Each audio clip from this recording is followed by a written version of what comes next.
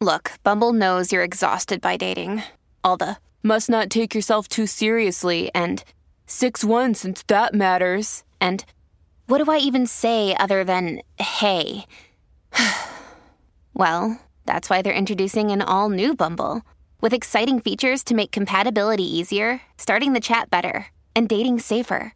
They've changed, so you don't have to. Download the new Bumble now. Chapter 15. The Examination of Sonia. Monsieur Faumarez gasped. "The real track," he muttered.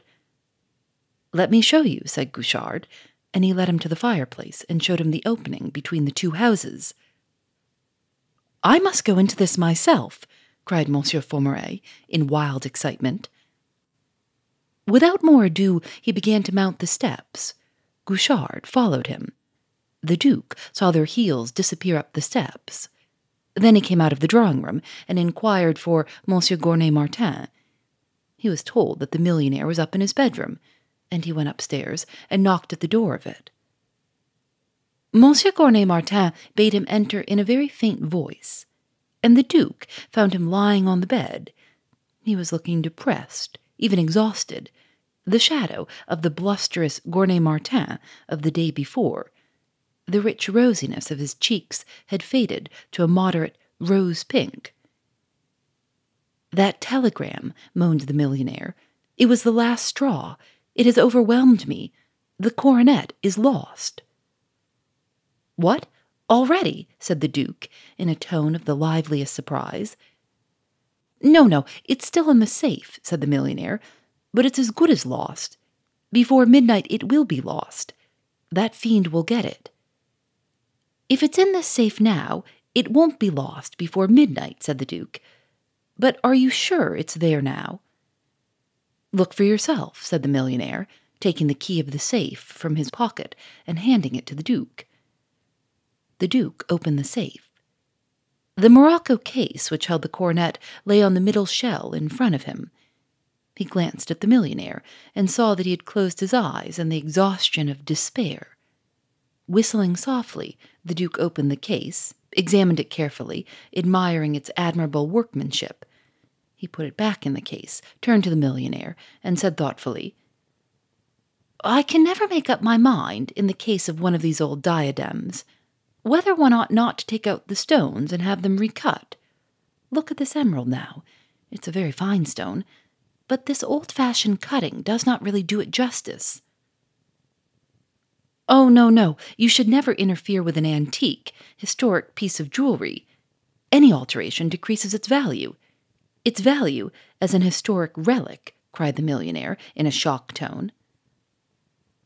"I know that," said the Duke, "but the question for me is, whether one ought not to sacrifice some of its value to increasing its beauty."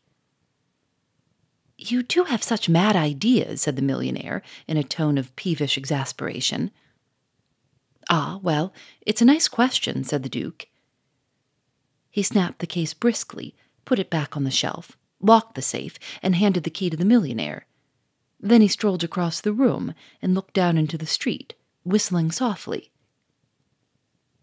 I think I'll go home and get out of these motoring clothes, and I should like to have on a pair of boots that were a trifle less muddy," he said slowly. Monsieur Gournay-Martin sat up with a jerk and cried, "For heaven's sake, don't you go and desert me, my dear chap. You don't know what my nerves are like."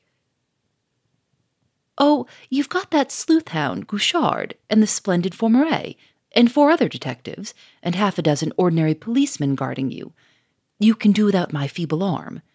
Besides, I shan't be gone more than half an hour, 3/4 at the outside. I'll bring back my evening clothes with me and dress for dinner here.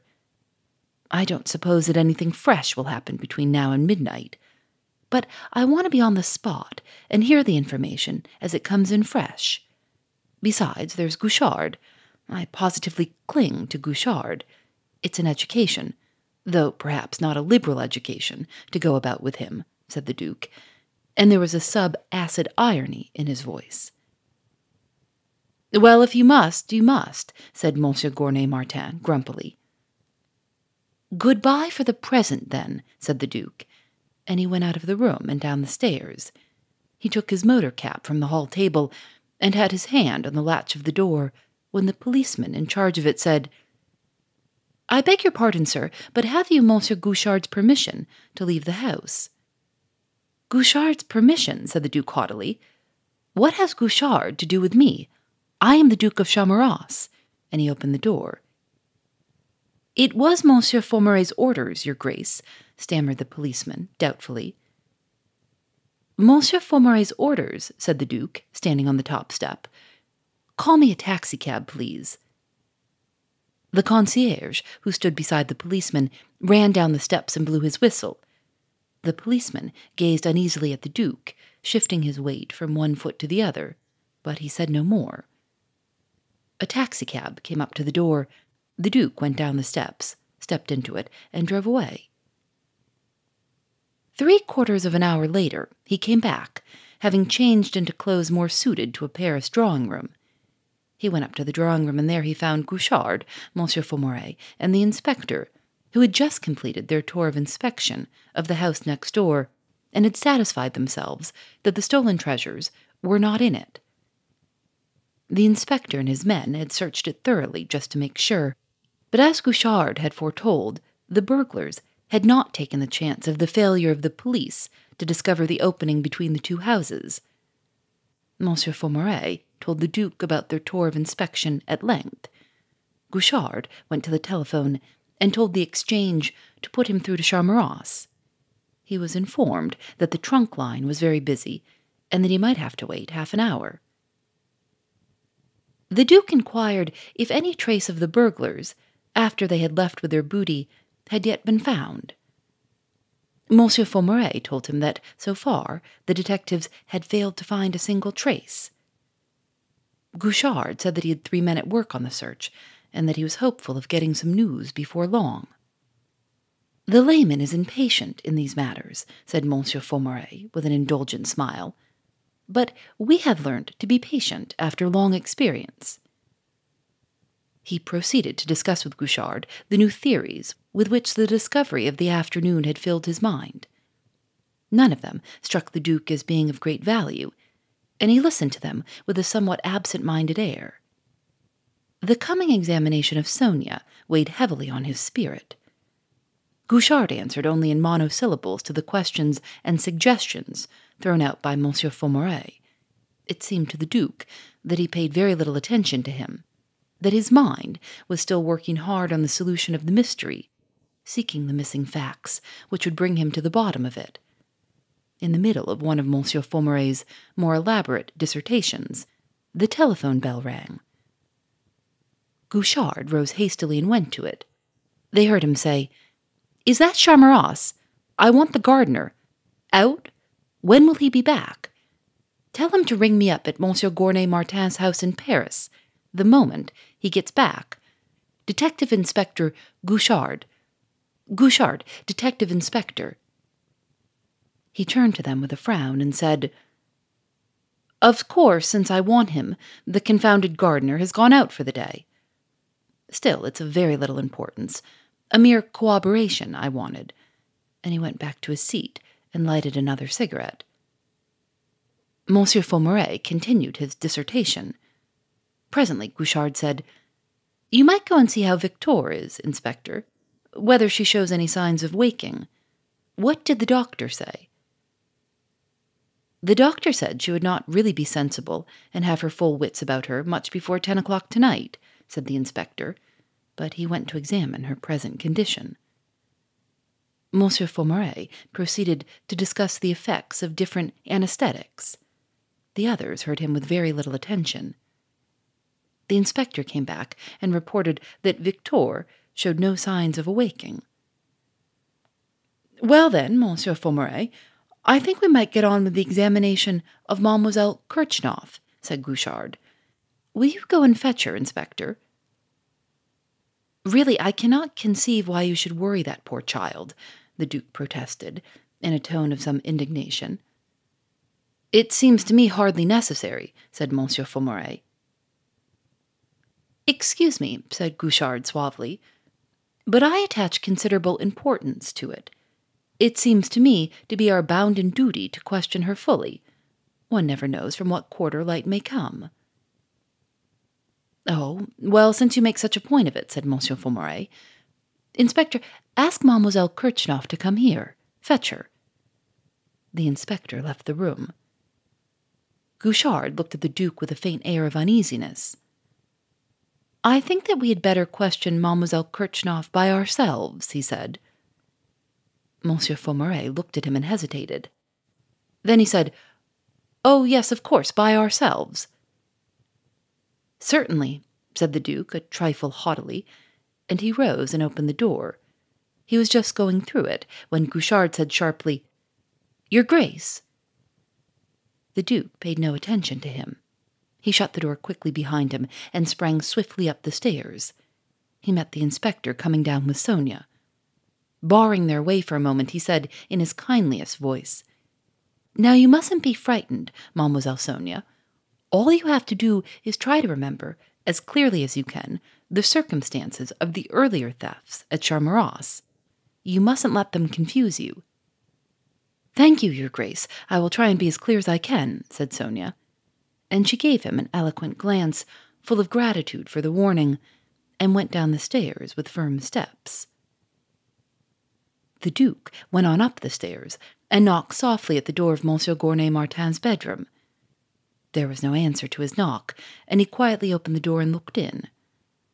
Overcome by his misfortunes, the millionaire had sunk into a profound sleep and was snoring softly.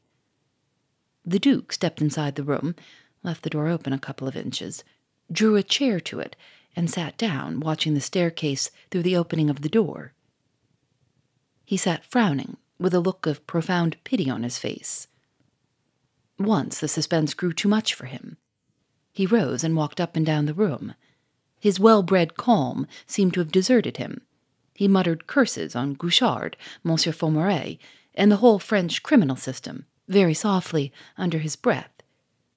His face was distorted to a mask of fury, and once he wiped the little beads of sweat from his forehead with his handkerchief.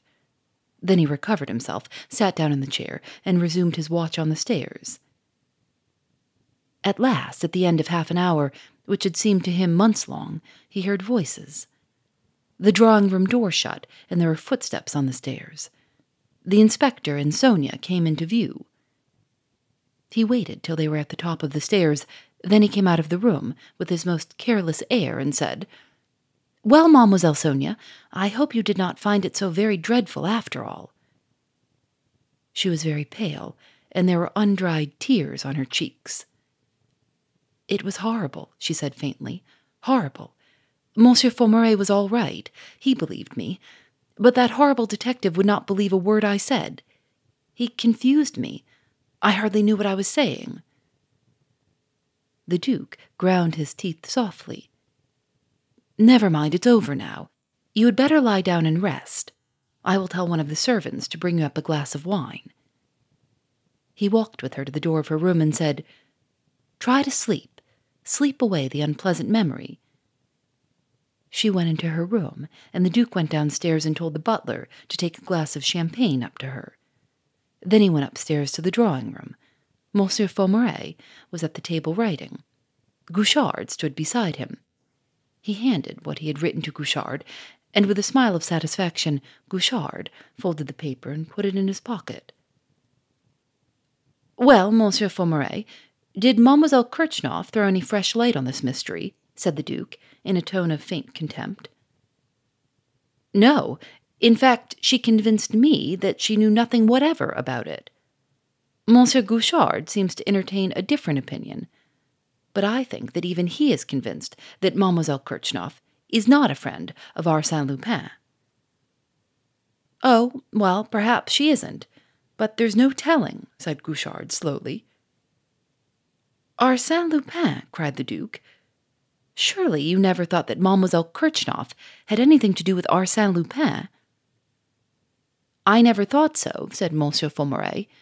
"But when one has a fixed idea, well, one has a fixed idea." He shrugged his shoulders and looked at Gouchard with contemptuous eyes. The Duke laughed, an unaffected, ringing laugh, but not a pleasant one. "It's absurd," he cried. "There are always those thefts," said Gouchard with a nettled air. "You have nothing to go upon," said Monsieur Faumarey.